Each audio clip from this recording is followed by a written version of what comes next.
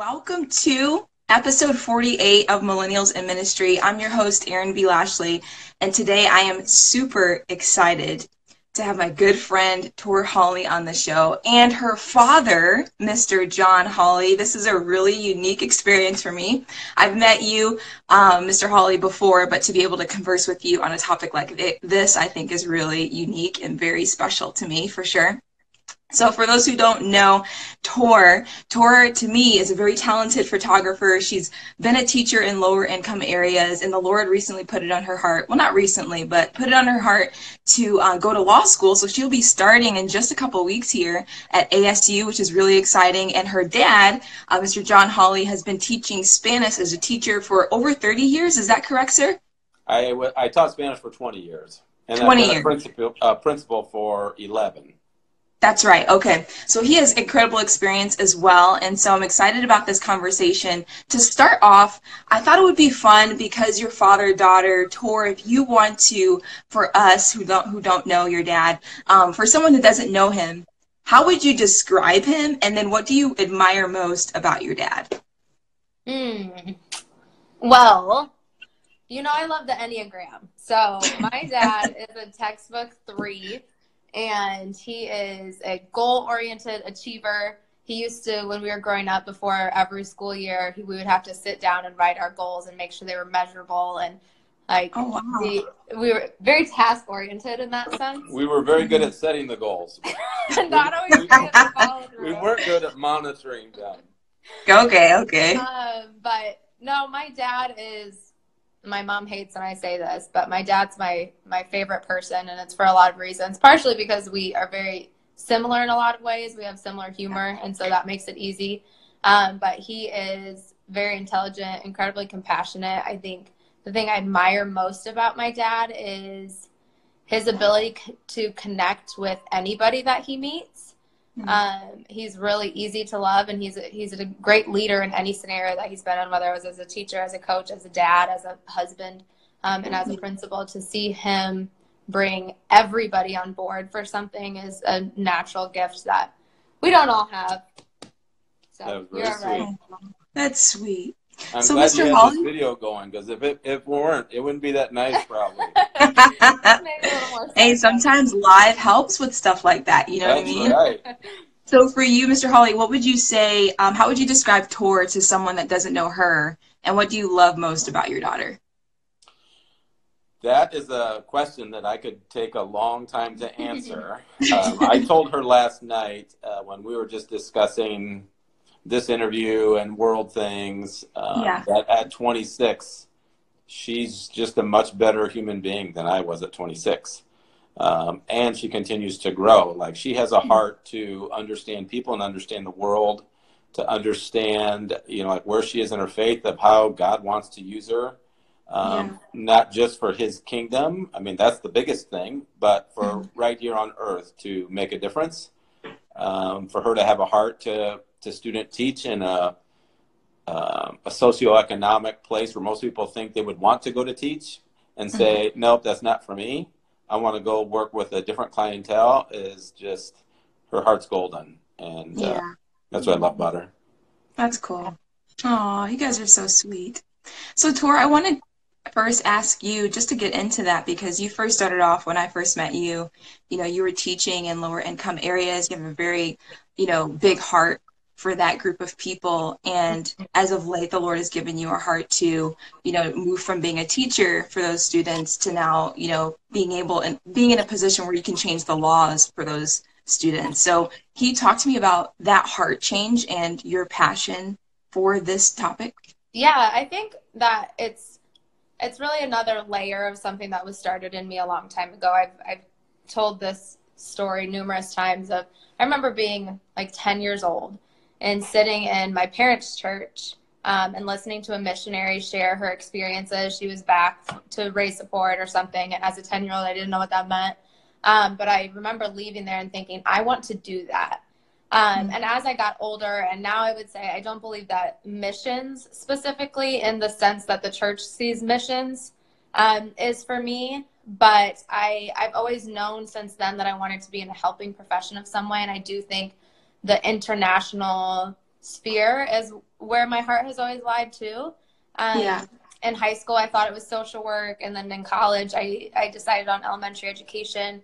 And when I moved to Phoenix, it was kind of it was really a last second decision. And I took the first job I got and started teaching in an incredible school, incredible community, great support. But I felt like I have this language skill and I have a heart for wanting to be there for people who don't have as much as I have.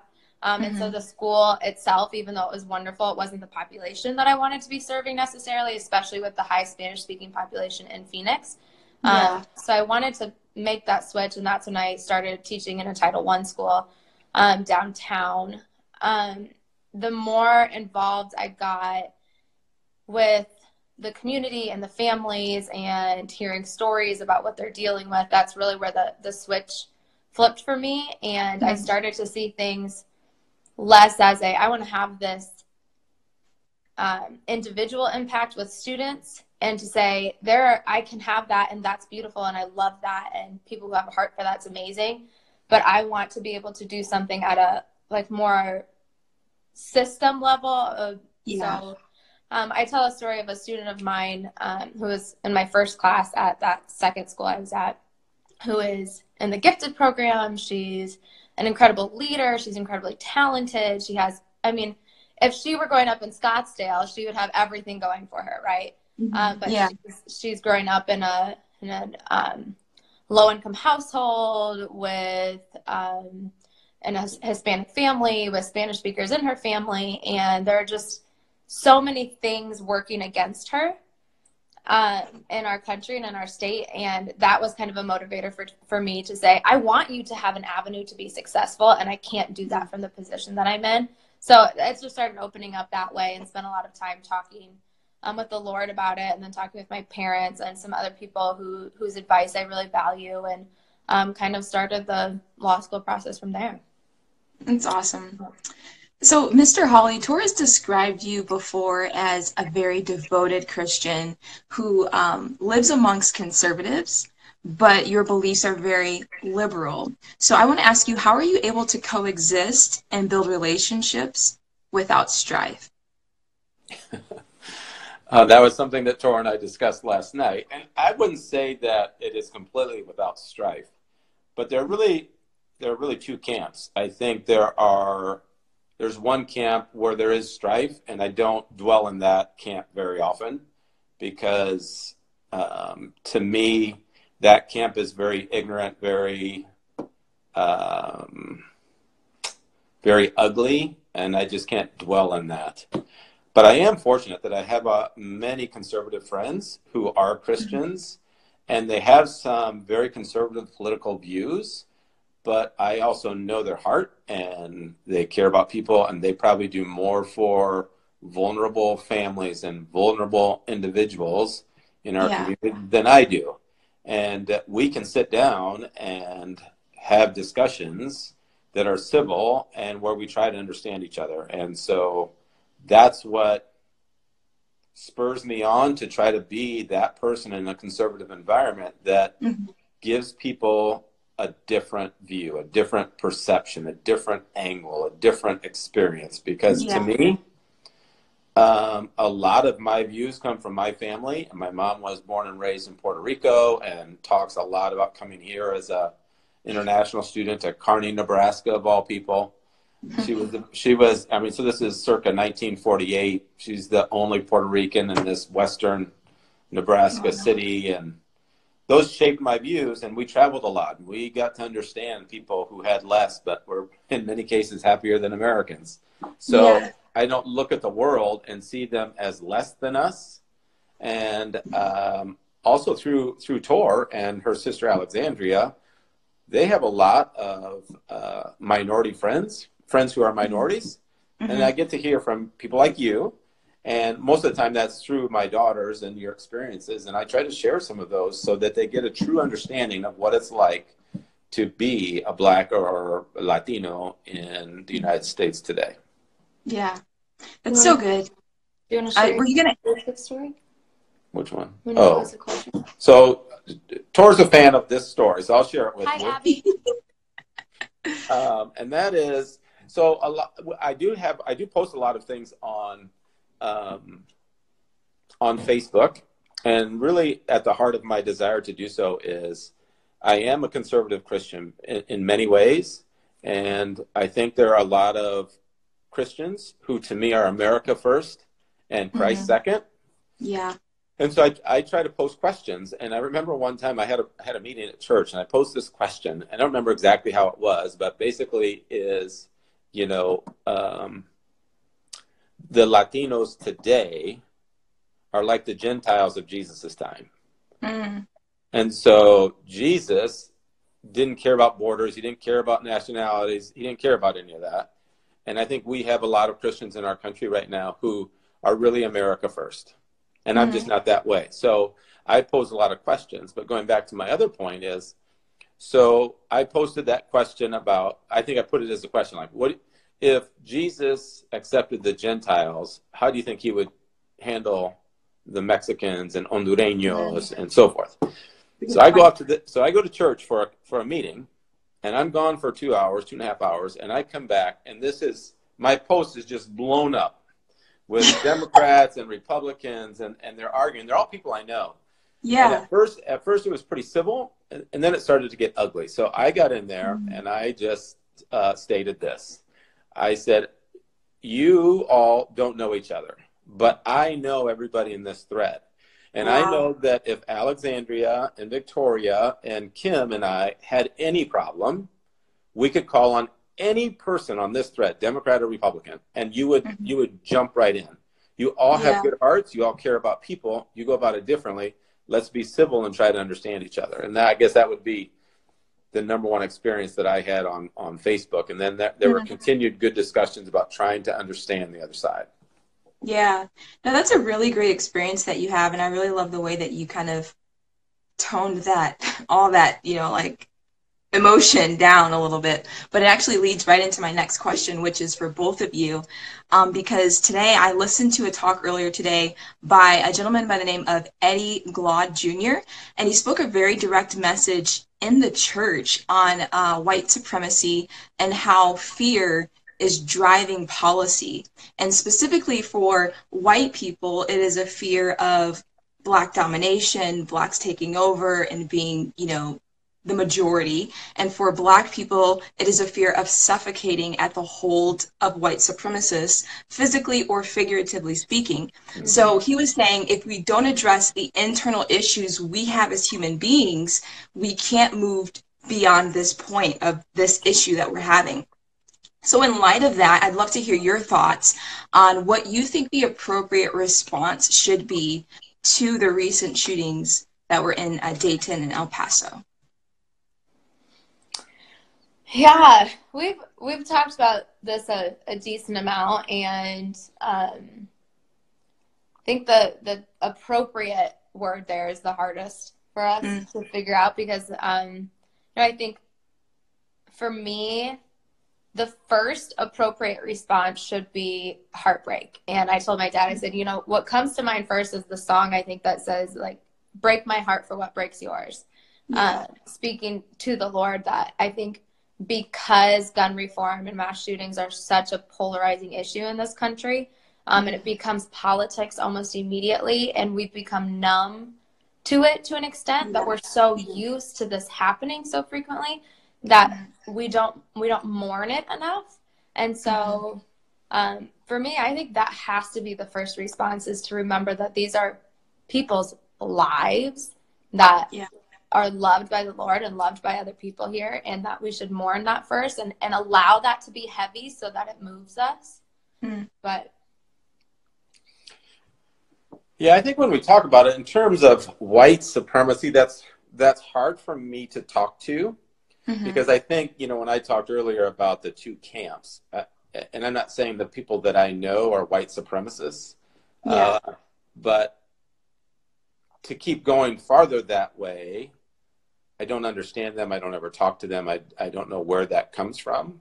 Yeah. But what I do think I see in America today is because of the internet, because of just your generation is much more worldly through social media, through the news, through travel, through whatever.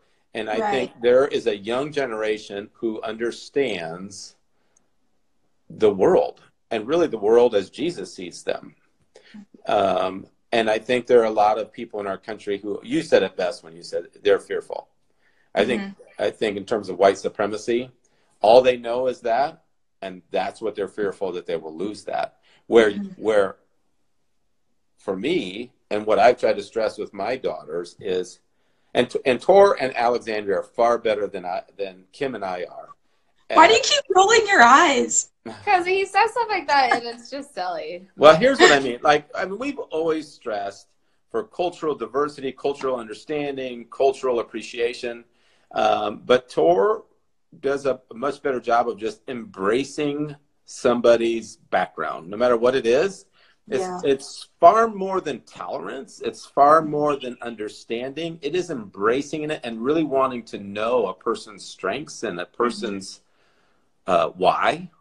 And I just think in terms of white supremacy, there's no desire to do that. Now, to answer the question about the response to that, Kim and I went last year to a church here in Moline, Illinois, that had an anti-hate weekend conference. And they had a guy named Frank Mink speak, who grew up out east and became a white supremacist, was at everything you can think of he did.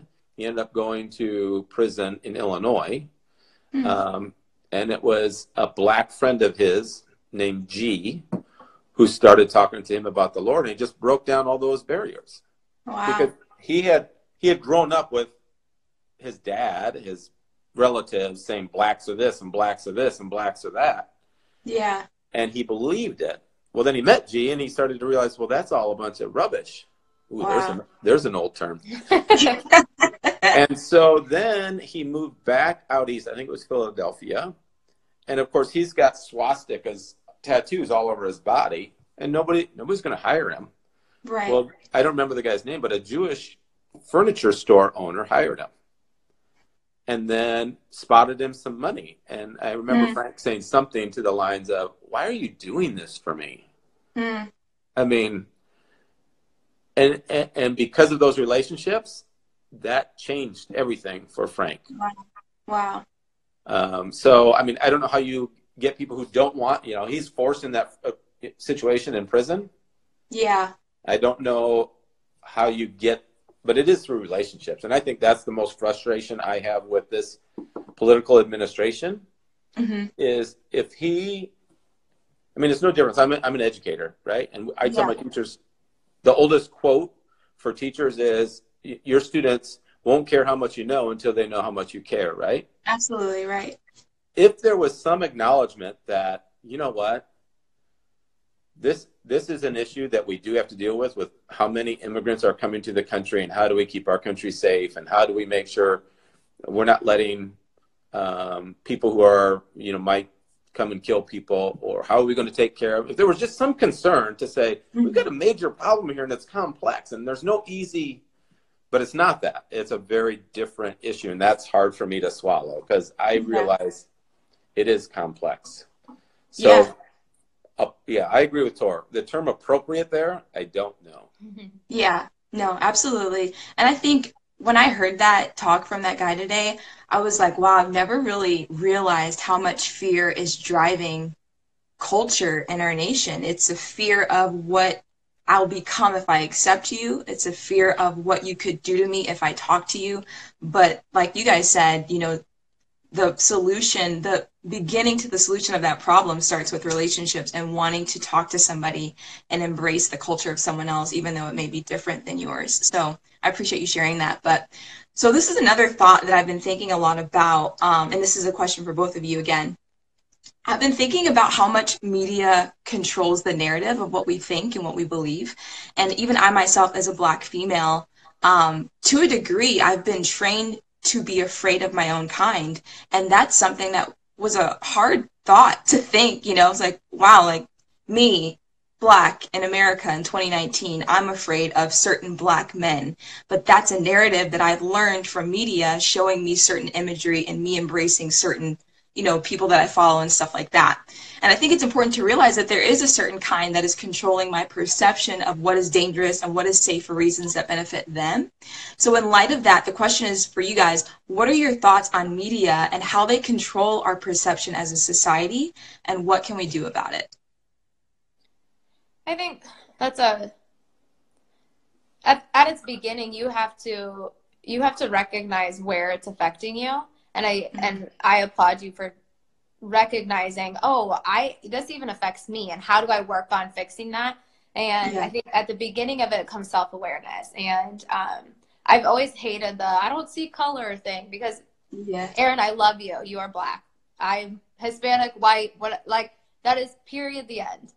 Yeah. But that doesn't mean that I don't love you and I don't appreciate our differences. I think that is an issue for me too. The us versus them is an issue, and so is I don't see it anyways.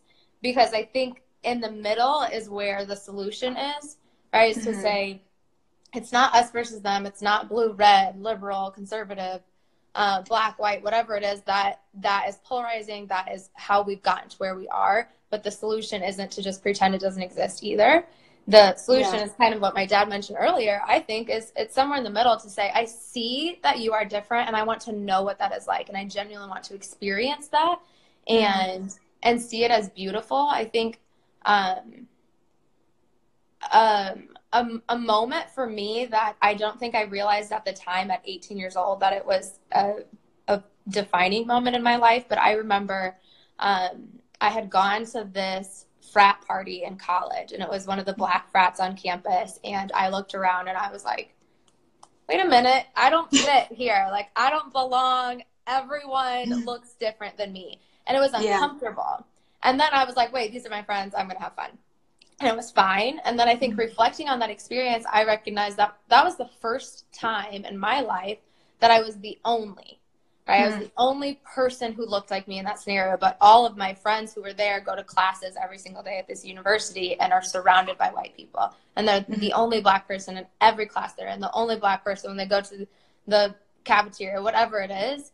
And so I think that that's kind of how this perspective of embracing other cultures began for me in a personal level, not just a story level from my family and my grandparents. And and I've always seeked out those experiences, whether like when I was in Spain, I wanted to go to where the Spanish people went, right? I was like, oh, they go to this area, to these bars. I want to go there and I want to experience that. And they're here on Saturday mornings. I'm going there.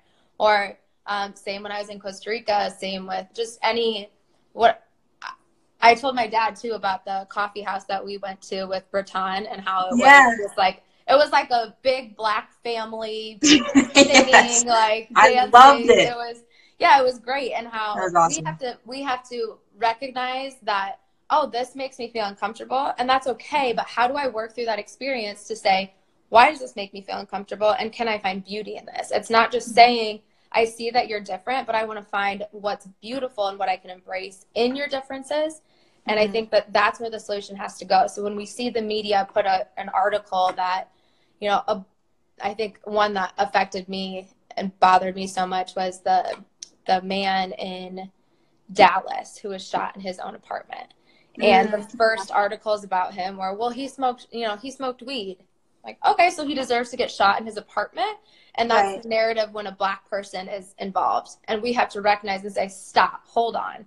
You don't get to tell me that he's bad and deserved this, even though those aren't the words that you're saying. I can understand. Let me see this whole picture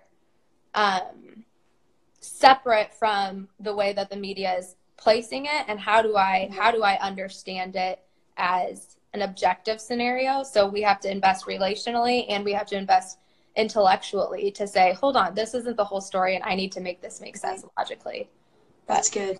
That's my rant. I don't know. Well, I mean, that's an important question for us as a society to answer, is what is the role of social media and what impact is it having on us? Yeah. Now, in one thought, these fears and some of the things we've talked about tonight didn't just happen with the onset of social media and media. They've been part of society forever. And when I think about a question like, how do you change people's perceptions?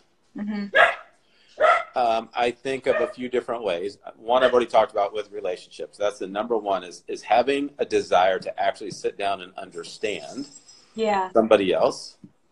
I also think about my father, who I admire a great deal. He is a white man who was ahead of his time, coming out of rural western Nebraska. So he grew up in a little town of Ansley, Nebraska. He graduated with 23 students in his class. His dad left him. He was born in 1930. His dad left him when he was 2 or 4 years old. He worked on his uncle's farm, but he read books, and he read books about the world and worldly things. And so he, Tor talks about monumental moments in our lives. And one is something I didn't get to witness, but I heard about in my childhood. And that was my dad saying one of his best friends in the military was a black man.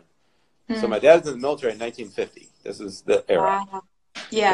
And they go to a restaurant. I don't remember where they were. And they sit down, and the owner of the restaurant comes over and he says to my father, you can eat here, but your friend cannot eat here. But he can eat in the kitchen. And my dad said, well, if this isn't good enough for my friend, then it's not good enough for me. So we'll both eat in the kitchen. And they did. Wow. So the third prong to that is, that I don't remember how the exact quote by Martin Luther King is, but it's it's the silence of the people who know better. Yeah. And I don't want to sit in silence. But what I struggle with today is through social media is how do you do that in a respectful way, in a way that honors Jesus. Because even last night I had somebody respond to something on Facebook, and I texted 2 friends of mine that are Republicans that we have conversations with. I said, you got to talk me down because I really just want to walk over there and hurt this guy. So it's lucky that I have that. And I struggle with saying things the right way. I think another thing is I do have Fox on my feed. To try as hard. I don't listen to it as much as I should, but just to try to understand a different perspective. Yeah. But anyway, so it's relationships, it's reading books and trying to understand, but at the heart of it is Jesus doesn't care. He loves us. He made you. He made Tor. He made me for specific reasons and to be unique. And I can't be who I am if I don't get to know you and grow from that experience from you. And I just wish more people had that desire to learn and grow and realize that when I come in contact with other people who think differently, that helps me. Yeah. So. I appreciate what you guys shared because it does take a lot of self-awareness and to recognize, what is my personal perception? This is a question that I've been asking myself. Like, what perception do I have of the world, of minorities, of Black people, of white people, and where does that come from, and then taking the personal responsibility to change my perception if I know that it's not true, by educating myself and finding out the truth of history and those things that aren't necessarily I'm going to find scrolling on my feed, but it is out there, and I think that's an interesting thing about living in 2019 is that there's so much information available to people that sometimes I feel like we don't even know anything because there's so much knowledge. We don't choose to, take advantage of the knowledge that is available. But another question, moving on for both of you guys, is as a believer in the media world, I found that there are 2 different people groups. So the first group is people who think that unless you act, your faith isn't real. So, unless you're doing something advocating for social justice issues, you're not a real Christian because Jesus, was angry. Jesus flipped tables. Jesus was an advocate. Jesus was an immigrant. Jesus was active when it came to social justice issues. And then there's another group of people that I found, the people who think that the government and the president can't solve all of our problems because they're not God. So they err on the side of we'll pray about everything, but we won't do anything else, and we'll leave everything else in the hands of God. So the question is, what are your thoughts on that? And should there be a marrying of the two? I mean, I think we both agree that there has to be. Yeah. I was telling my dad about the conversation that we had at Bible study a couple weeks ago, and talking about as we walked through James, and I told him about how Francis Chan had shared that there are 500,000 children in foster care in the United States and 1 million churches, and how much of a travesty that is, right? If one family in every single church adopted a child, it would eradicate the foster care issue that exists in this country. And and so that's a part of the acting. And I don't think that social justice and advocacy is everyone's avenue to act. It might be adopting somebody, it might be working in a hospice home, it might be, I don't know what it is for each person, but there has to be some sort of action. Yeah. Because that's what he calls us to, right? Is we can't love people when we sit back and do what's comfortable all the time. Loving people is, how many times do they say love is a verb, right? You have to go out and do something, and Jesus says it over and over and over again too. And absolutely pray. I mean, I'm not saying don't pray, but pray on what avenue you need to go to, and then do that. Mm-hmm. Well, I think when you read the Bible and you hear stories, whether it's in the New Testament or the Old Testament, you think about the power of God in that. But in reality, I mean, even if you take Moses, God gave him specific direction, but in the end, and we all wish we had some more direct communication and had that very clear message. Right. But he still had to do it. He still had to act on that message. I think the thing that frustrates me more is the other part of your question, and that is, the Jesus turning over the tables and getting angry. And to me, and I'm sure there are biblical scholars that know a lot more about the Bible than I do, but the Jesus that I fell in love with, and the Holy Spirit that has convicted me to love people more than I used to. I mean, before Jesus and the Holy Spirit, I was a very selfish person. I am very driven. Like when Tor says I'm a 3, I was a basketball coach, and I knew I was going to be coaching state teams, and I was just, there's going to be more, and it's going to be more, and that's just the way I was. And then I had a boy who committed suicide, and he was in my Spanish 1 class, and I read the article in the paper, and they talked about his being an Eagle Scout, and I thought,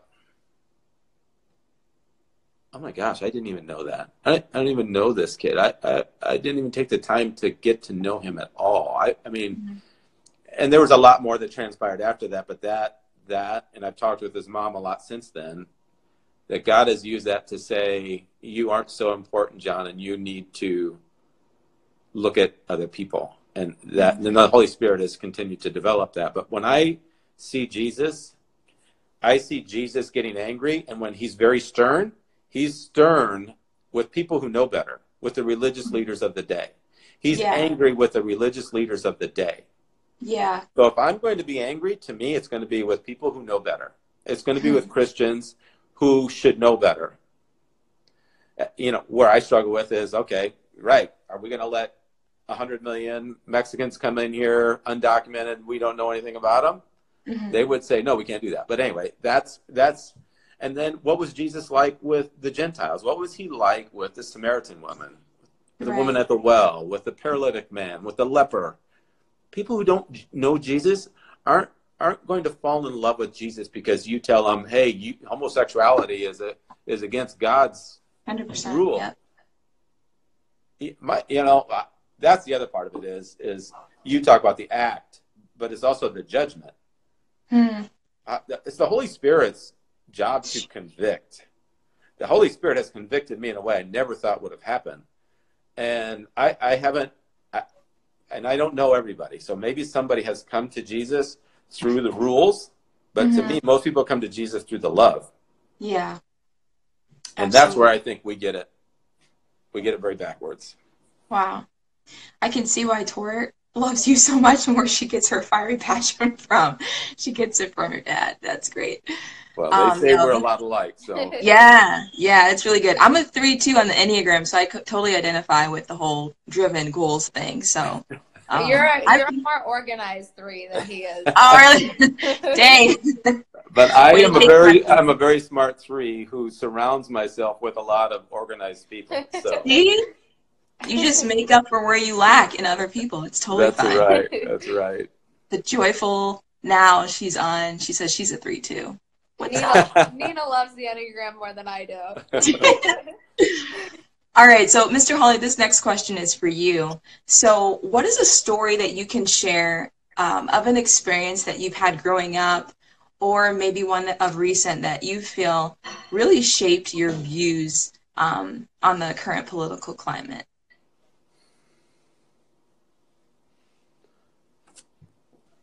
Well, I mean, the political climate, I come back to what I said earlier. It's 2 things. I do want to represent the conservative Christian church differently than what the media presents, or maybe I want to show the love of Christ. Mm-hmm. That is the most important to me. And so to have a Republican president doesn't bother me. To have a president who would show that he cares and wants to make a difference and would show some Christ-like vulnerability, it would be very different for me. Yes. My anger continues to grow because there isn't that. To me, Donald Trump isn't somebody who I would want to be my friend. He isn't somebody I would want to be my boss. He's not somebody I would want to be my preacher. He's not somebody... because I want to have a leader who cares. I want to have a leader who has a heart and some compassion, and then struggles through how to make that work. But now I've gone off a tangent here. I'm sorry. I do that. I talked about the Frank Meek. That one really hit home with the relationships. But in terms of in my community, in my circle, I really come back to, I want to show them a different conservative Christian. As a principal, you know what, I'm in a public school, and I have all kinds of kids who come to the door. And to me, I want to be that principal like Jesus who says, come to my door. Now, I hope that sometimes I get to have a conversation about Christ and what he's done in my life, what he can do in your life. And that, unfortunately, is not as often as I would like. But I'm called to love you. Right. And to show you Christ. And if you accept Christ, I don't have to worry about it. Holy Spirit's going to work on you for what the Holy Spirit wants to work on you on, right? Right. I don't need to do that. So I would say where I am right now, I'm torn between that right there. That's the biggest one. I want to show a person who cares about more than America. That's good. So it's really good. I also want to ask you, in your opinion, what would be indicators of white supremacy within a church setting? Like, if I'm going to church, I call myself a Christian. If I want to identify, I'm kind of erring on a side, or I just want to be more like Christ, really, you know what I mean? Like, what are some indicators of white supremacy growing in a church? And how can people identify if it's in them or if it's in the environment that they attend? And I'm going to say this, but I'm guilty of it too. So part of the Christian church of today, the Christian church can be very comfortable.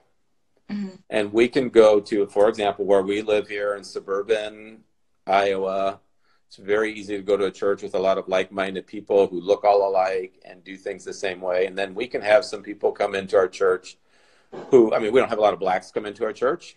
Mm-hmm. But they could be very poor and not dress the suburban part. Yeah.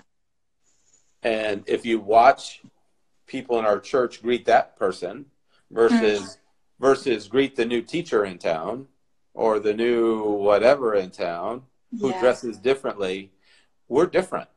And we do that in all walks of life. And so how do we love everybody and not have the fear that you talked about? But so that's what I see in our specific church here is And I'm as guilty as anybody. It's really easy to go to church on a Sunday and talk to the people you talk to. And yeah, so I'm not condemning anybody for that. For something that I'm not condemning myself. I think you might disagree, but I think one of the roots of white supremacy is like what can build to that if you're not self-aware and you don't decide to check it, or it's built in you from a young age, is people hate the term because it's been overused, but white privilege, right? Because supremacy is privilege taken to the next level. It's saying, I don't think that I have this privilege that's been given to me. I just am better. I've been given opportunities and I've been given all of these things because I worked hard and I did it and and that makes me better, aka supreme, right? Yeah. That's what supremacy is. And so I think as uncomfortable as we get when we have to recognize what our privilege is, that we have to uproot that. And I think it goes that it's not just white people. White men have the most privilege in this country, and I don't think anyone would argue that. Statistics would disprove if you do. But it's not saying you did something wrong because you're privileged either. It's saying recognize that you got a head start to life, and recognize where those things are, and recognize how that has shaped your views of other people who might look different than you, who might talk differently than you, who might be from somewhere different than you, and recognize how your head start affects everything you do and see today. And I think as much as I believe in democracy and believe in government, I believe in people so much more. And so I really do believe that if we as the church nationwide, why'd you look at me like that? No, I'm listening. It's good. I think if we as the church nationwide recognize, here's where I have privilege. I've been really successful in my business, whether that was I started from nothing and rose up, or I was inherited something. I don't even care, right? If I recognize this is a successful business that I have, and I look at, yes, I'm meeting the federal rules for how many minorities I have to have in my business, great. But what if I double up on that? Or what if the homeless person that I pass every day that says, I just need help, what if you give them a chance or a few chances? I like the story of that new Kevin Hart movie that was based on a French movie that was based on a true story of this very wealthy man who takes in a prison. I mean, he came from jail. I don't remember the whole story, right? But he's a black man with a criminal history with no qualifications. And what I love about that story is he gave him a chance, but he messed up multiple times. He gave him another chance, and he messed up again. He gave him another chance because he saw he's trying. He has the heart. I think we get in our white privilege and our privilege, we get, well, I gave you a chance and you failed. And that's not, first of all, it's not grace, and that's not biblical. And second of all, if I'm coming from a place where I haven't been properly prepared for this profession, it doesn't mean that I am incapable of it. It just means I wasn't given the opportunities to be prepared. I'm probably going to need a few more chances to figure it out. I'm going to need some more support. That doesn't mean I won't get there. But to say, if I'm a business owner, or if I'm a coach, or if I'm at wherever you're at and whatever you can do, recognize where you have privilege and how you can give somebody a chance. But I really do think, just back to where I think that the privilege part is where supremacy builds from, and we have to deal with it at the root. Yeah, that's very good. That's very good. Yeah, bravo. Tori, this question is for you. One of the biggest issues currently taking place that isn't getting any media coverage is the Sudan massacre. And I want you to just, if you can, just explain to maybe those that aren't really aware of it, what is happening and why it's happening, and one practical thing we can do to help. And Mr. Hawley, of course, if you want to chime in, you're welcome to. Yeah, he has a good historical tidbit. But basically, as far as I understand, I'm definitely not qualified to give all of the details, but as far as I understand, what happened was the civilians of Sudan have said, I want a democratic government. We want this to change. We want to be able to have a say. They had set up all these peaceful protests. The military or the security that helped support these protests, that helped them set it up, helped them keep it safe throughout a bunch of months leading up. It had been peaceful and fine. They eventually got the president out, and then there was this transition period. And so they were putting another peaceful protest because the civilians wanted to say, this is what we were hoping for. This is our opportunity to step in and create the democratic government. And so we want to be able to vote for people and allow this process to begin now. And the military forces that were protecting them said, this is our chance to step into power, the leader of that force. So they killed over 100 people at a peaceful protest in a place where they had been the protectors, which is obviously horrible. But I think that, honestly, the scariest part was the aftermath of that they took control, and they shut down all media and all like access to communication. So if I'm a family member and I know my family was, I know my sister or somebody was at the protest, I can't get a hold of them. I can't call the hospital. They blocked all contact with anybody for days. And so, it's terrifying. It's a terrifying level of control. I do know that I've read that the African Union is investigating, and it's being taken care of by a lot of other influences as well. But I think in terms of what we can do, I love the website change.org. It's orange. You see people share different things about it, but it's an incredible site that allows you to sign petitions really, really easily. And then you can donate to organizations that have started that petition or that are a part of enforcing whatever that's trying to get to. It's a great source of information. And so I kind of stumbled upon it by accident a couple of years ago. And based on what petitions I've signed, it emails me ones that I would be interested in. And usually I'm like, yes, I want to sign that. And it gives me more information. So I think that that's a great resource. I also think a big resource is doing the research and figuring out what organizations are already in the country. I think as Americans, we want to help a lot, and we don't know where to begin, or we'll say, well, I'll go help clean up the mess. And that's great. But there are organizations that are already there that have the people there who understand the community and the culture and what's going on at a deeper level than I could if I just jumped on a plane and went, right? Figure out what organizations and programs are already there that I can donate to or support from where I'm at. And I always think that that's a good place to start. That's good. Mr. Harley, did you want to add to that? Well, when we were talking about this before, the historical story that I shared with Victoria, and I'm not a big historian, so if you have some historians that are listening, they'll probably go check and say way off base. But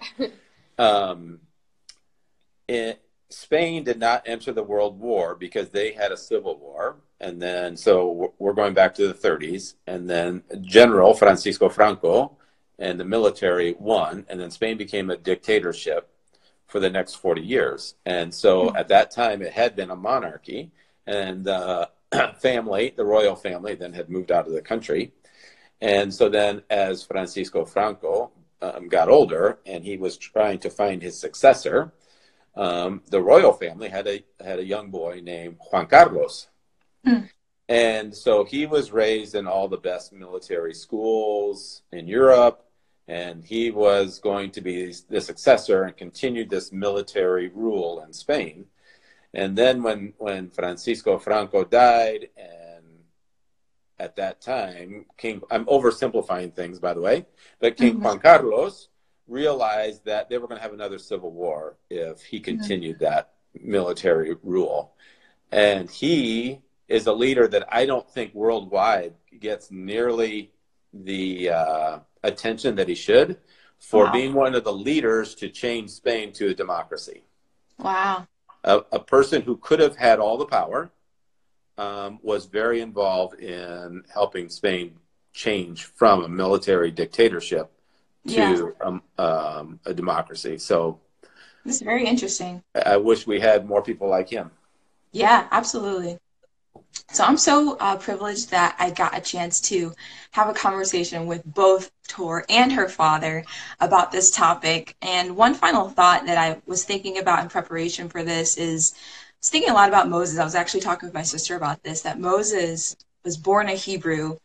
And at the time, when he was born, they were killing a lot of Hebrew boys, but he wound up being sent to Egypt, raised in Egyptian culture, saw the conditions of his own people as slaves, and God used him to deliver his own kind. But the thing that sets Moses apart that I think is fascinating is that Moses had an advantage because he had the heart and blood and skin of a Hebrew boy with a psychological understanding of an Egyptian, and his ability to lead his own kind out of slavery in a culture that he understood. He was able to use that as leverage. And I feel like Tor, I think that's probably why I admire your stance of wanting to become an attorney, because I feel like that is your way of being a modern day Moses in a culture where modern day slavery looks like police brutality. It looks like, prison systems and detention centers. And I just really feel like I'm excited to see you grow in your journey with all of this, because I know you're constantly learning. You love people, you love the Lord, and you just want to do people right. And I think that God's going to use you in a really cool way over the next several years. So this has been awesome. And I want to ask you guys a final question. Just if people want to follow you and what you're doing, both Mr. Hawley and Tor, what's the best way for them to do that? Also, if they want to advocate for some of the issues we talked about, how can they do that? I am hoping in terms of following me, I'm hoping to use my creative page, which is primarily writing and photography, to eventually merge something with what I hope to be doing when I become an attorney, and even through this process. So follow this page. I have a Twitter account, Tor Hawley Legal, where I mostly retweet a lot of things or add some comments to things, but just to stay informed. And I, like my dad said, following various forms of news sources to make sure that I don't stay completely biased in my perspective. And getting involved. There are so many organizations that I think are incredible. But an awesome resource I recently learned about is, let me find the website is immigrationadvocates.org. And you can search by your city or by your zip code what organizations help, and this one is specifically with immigration, what organizations need attorneys, need translators, need volunteers, need backpacks, need whatever it is, and figure out how you can get involved in your city. And I think, like I said earlier, you have to know your heart, right? And say, this is what moves me and this is what I care about. And it's not enough to just talk about it. It's not enough to pray about it. You have to act on that and to say, whether it's immigration, whether it's whatever, there are organizations for everything. And they're probably in your area too. So start with your area. If you can't, then donate. And I think, we have so many busy people in our society, and donating is the least that we could do. If I believe in something and I can't act on it, an action I can take is to invest in people that are acting on it. And so I always think that's a great way to. Well, in terms of following me in social media, being a 54-year-old gentleman, I don't have Tor's got her computer here and she has all these things listed. Yeah, it's a lot easier with me. Just you follow John Hawley, just friend me on Facebook, and that's an interesting thing. I've had a lot of friends tell me, I can't believe you keep all those Republican friends. I've blocked all these people who say all those nasty comments, but I want to keep the conversation going, and hopefully we can change some things that way. My advice to people is inclusion it matters. And if you are not, and we can only control our circle of influence, right? So I live in this little town in Iowa. I'm a public school principal at a junior high with 540 kids and their parents. And so my goal right there is for every child that comes into my building whether the child is Black or Latino, whether they're heterosexual or homosexual, whether they're Christian or Muslim. It doesn't matter to me. I want them to feel loved, and like this is the place they should be, and this is where they want to be, and my other views don't matter. That's all I really want. And the Lord is judge, the Holy Spirit is the convictor, and I don't need to be all those things. I just need to love you the way Jesus loved people. So we just all need to do more of that. Well, thank you so much for joining again on Millennials in Ministry. I know Instagram's going to cut us off in just a minute here, so I'll just shut it down because I want to save this. But I so appreciate you guys. Love you so much, and I'm excited to share this conversation with other people. So thank you so much. Well, thank you for the opportunity. Good. Yeah, absolutely. Have a good one. Bye-bye. Bye.